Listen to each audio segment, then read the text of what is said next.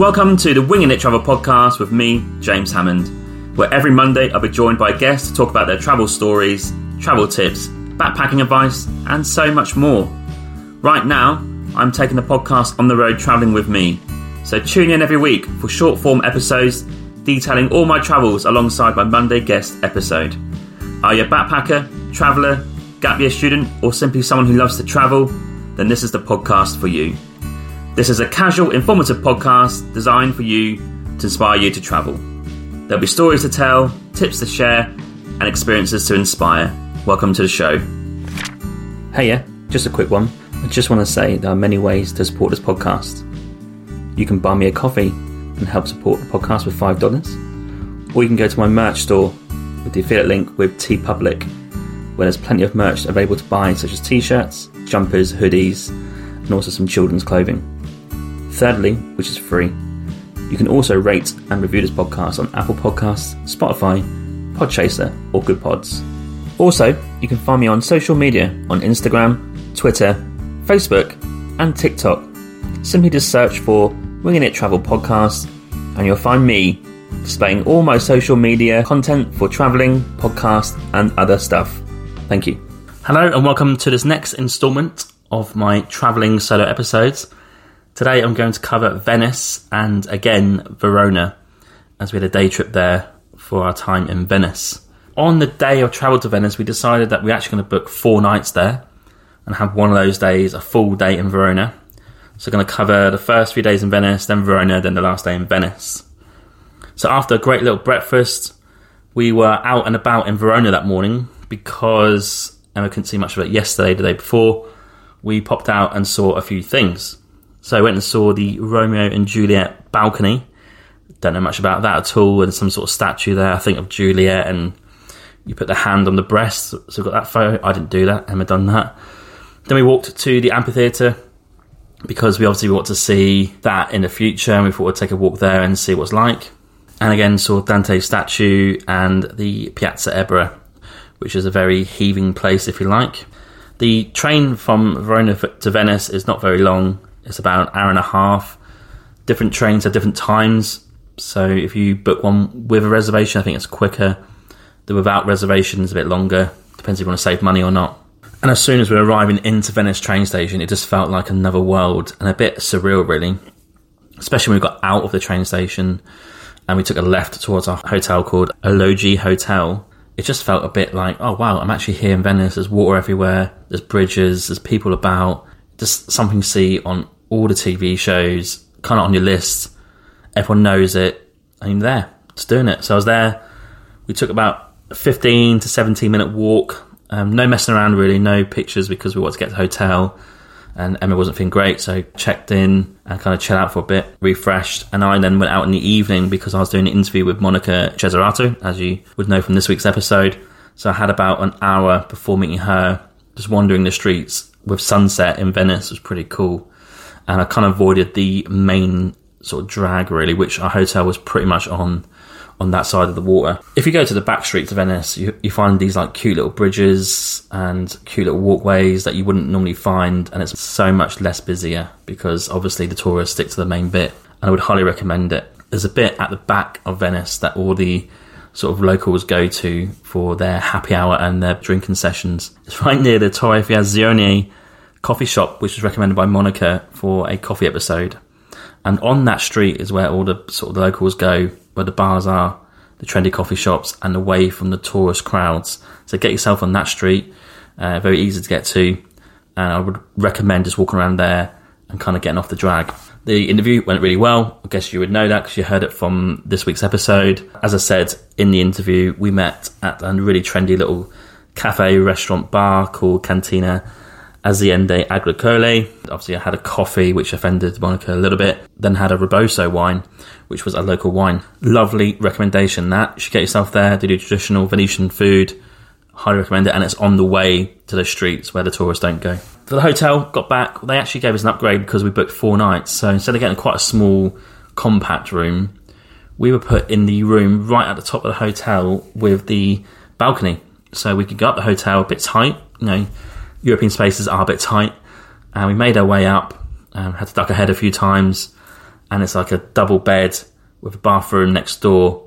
Then also you go up some more steps and there's this like lovely little balcony with 2 chairs. Sitting up there having a cup of tea or coffee is an absolute dream. And the weather in Venice was all sunny pretty much, so that was pretty cool to have right on our doorstep.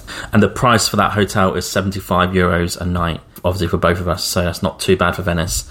And as Monica said, please book hotels, not Airbnbs, just to help the local economy. That night I got the episode out in quick time, and then to the next morning, the hotel's breakfast is unbelievable. It's a classic Italian buffet breakfast. You've got your tarts, you've got your bread, cheese, ham, tomatoes, yogurts, espresso coffees, squash, cereals. There's so much choice. It sets you up for the day pretty good. And I had to be a little bit sensible because I can get a bit carried away with all you can eat stuff. I went out in the morning by myself again to St. Mark's Square, and the plan for this was to go and see St. Mark's Square, the Basilica, but also record an episode at Cafe Florian. Now, before Cafe Florian, I did see obviously Basilica, I went to Palazzo Ducale as well, and just kind of walked around the windy streets and got a feel for the place. And it's such an amazing place to walk. Like, there's one street, left, right and centre, like just go down there randomly, check it out, see what's down there, and you'll find a little bridge over some sort of waterway. It really is a cool place to go and walk. But as you can imagine, those places are busy. It's the main part of Venice to go and see. I didn't go in Basilica. You can go in if you want, it's going to cost you money. But just bear in mind, there will be crowds at that part of the town. Now, Cafe Florian is arguably one of the world's, if not the world's oldest coffee shop. I think it's the oldest continuous coffee shop. Started in 1720. There's one in Paris that was in the late 1600s, but obviously it had a gap where it didn't open. So I think Cafe Florian in Venice, in St. Mark's Square, is the oldest continuous coffee place to go and have a coffee. Now, you can sit outside, but you would want to go and sit inside to get the real experience and the real history. So I went inside, and this place is just brimming with so much history, like Hemingway, Casanova, all these people just sitting in there back in the day. And I went to order a coffee. Now, when I got the menu, I was a little bit taken aback, shall we say, and a little bit sick actually as well. The coffee price for an Americano in Cafe Florian, FYI, is €11.50. Yep, €11.50. You do get a bit of water with that, so I absolutely smashed that in very quickly. But the coffee really is just like a normal cup of Americano. Is it €10 better than around the corner? Probably not. But the history, the location, you are going to pay a price, and hopefully I won't pay that price ever again. Got a episode recorded on that, so look out for that in probably next month. Where I do go into a little bit. There was an English couple next to me who had listened to what I was saying. I think I opened the episode with, this is the most expensive coffee I'm ever going to buy, and I think they chuckled at that a little bit. Had a great coffee in there, despite the price. Got some photos, got some videos, and I got the hell out of there. The interior, for example, was all gold, and it's all got these like old paintings and portraits in there. You do have to go and check it out. Outside might be cheaper, not sure. You sit in the square, not sure what the go is for that. I made it back to hotel and met Emma. We then went out together and kind of retraced the same sort of steps as I discussed a moment ago. And we also had a nice little sandwich and coffee at Cafe Rialto. There's so many cafes in Venice. This is a good recommendation if you want a good local one, because we saw some gondola drivers, or I don't know what you call them. They're popping in there for the coffee as well, so it must be a fairly good place to go. And it costs €6-7 for a sandwich, and then back to normal prices for a coffee. And then later on, we did go to the cafe where I met Monica the night before for dinner and had some great pasta there. Brilliant. It really is good. You've got to check it out. Another tip to share from this day, we got some laundry done, which is not the most glamorous of things to hear about.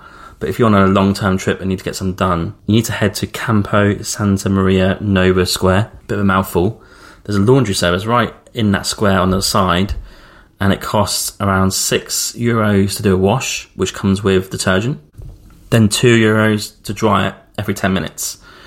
Done it twice, so €10 for a decent amount of washing if you want to do that. And whilst you put that on, you can go to Art Cafe Venice across the street and have a drink outside. Now, this guy wasn't particularly happy with me because I wanted a coffee. Second time this has happened. And he kind of said no, and then I didn't order anything. Emma ordered a Prosecco, I think. And then he kind of told us to sit outside, but if we do that, he'd do me a coffee. So gave me a coffee, and then I ordered an Aperol Spritz because I felt bad, and I got some snacks with it. So hopefully I redeemed myself. So yeah, there's another lesson learned. Don't order coffee in the evening. But once we got that done, straight back to the hotel and chilled out for a bit. Next day was Verona. So Verona, again, hour and a half train, easy peasy. Walked to the train station, got the train, no problem. Our first mission was to go to Cafe Borsari, but super trendy, but super busy. And there's not much space in there, so we couldn't sit down. This guy was hanging around a chair, and then this old lady barged him out of the way and sat down herself. So that was the kind of vibe I was going for there. So we made our way out of there, and we went to a place called Elk Bakery instead. And we got our fix of avocado on toast there, which is quite trendy. Very North American vibes as well. Got coffee, big cups. But I needed something like a poached egg and avocado. Got it, and that was great. Also, slightly funny anecdote. I was in a rush to leave, went to the toilet, and I think I broke the toilet. Don't know if that was recovered or not. Got quickly out of there because obviously I don't want to be responsible for that. Anyway, made our way to the amphitheatre. We booked our tickets online, €11 each, and that gets you into the amphitheatre for as long as you want, and you pick a time slot. In all honesty, no need to book in advance. There's hardly anyone in there. You can probably just turn up at this time of year and just go and buy a ticket and go in. No problem. We booked for 2 p.m. Before we went in there, we sat in the park by a fountain and then went into the amphitheatre. And this place is so cool to go and see. This is the same design as the Colosseum in Rome, and it's older than the Colosseum in Rome. Still intact, and they still use it for gigs and theatre stuff and all that sort of stuff. And half of it was being renovated or kind of worked upon, and the other half you can go and explore. You can go right to the top of it and sit at the top, or you can go to the bottom, walk around. Well worth doing, great views, and the history of the gladiators going in there back in the day is so cool to go and experience. Would highly recommend it. And of course, made our way through town in Verona, loved it. We went and got gelato. Not had a gelato yet at this point in Italy. This is my only one I had, actually. And I went to a place called Gelateria Ponte Pietrazza. This gelato was absolutely huge, and for €4 you get 2 flavours. So I had the Kinder and blackberry flavour. Amazing. It was that big, I didn't finish it. I don't normally do that. I normally finish all my food and drink, but for that one, struggled. And after that, we made our way up to a lookout point over Verona, which I would highly recommend. You can walk up and down for free. It's up a hill. Or you can get a funicular to Parroquia di San Giorgio in Bleda. And the views are all over Verona and are sensational. You've got to go up there, top of the hill, there's some cafes, have a coffee up there too.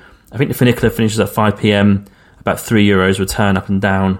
Definitely worth it. Got to do it. Walked off the ice cream, and that was great. Then we got the train back to Venice. Then we had dinner at Restaurant Fusion. This is one of those tacky, classic, multi-world food ones you find on the tourist trail. We just couldn't be bothered to go and find a local place. We just want to get in near the hotel. We walked 20,000 steps, found this restaurant. They serve all kinds of foods, English to Asian to Italian, and it wasn't great, but done a job. And we were absolutely knackered that day after walking all that in Verona, 20,000 steps in, knackered. So on to our last day in Venice, we decided to check out the other area we've not really checked out yet. So if you've got a map on Google right now, look at the train station, look towards the left, and then sort of St. Mark's Square and Basilica. We kind of went around all that area, but not gone across the water to the sort of middle part really, and the university part. So we decided to go and check that out that day. And what an area this is. Just full of trendy little streets, less busy, artsy, and bookshops and little cafes and a nice bridge and a nice university buildings. Just felt a bit more class to it from where the usual tourists go. But I did have one thing in mind before checking that whole area out, and had to go and do an episode, of course, as I mentioned earlier, at Torre Vazione Carreggio Cafe Artigianale. And this is the oldest coffee roaster in Venice. So I went and done a coffee episode there. Again, you can find that out next month. And this was a brilliant place to have a coffee right by the water. You can sit outside if there's space. You can sit inside, loads of space in there too. And the options of different types of espresso is ridiculous. They roast their own beans. They've got an unbelievable amount of options for different flavours. So we got an Americano, standard. And I thought I'd just pick one random espresso on the menu, picked one out, had it. Slightly nutty feel to it, had a bit of sugar with it, brilliant value. Espressos cost $1.30, $1.70, such good value. Got to go and check it out, but they're only open till 1 p.m. from I think 8, so you need to really get in there in the morning.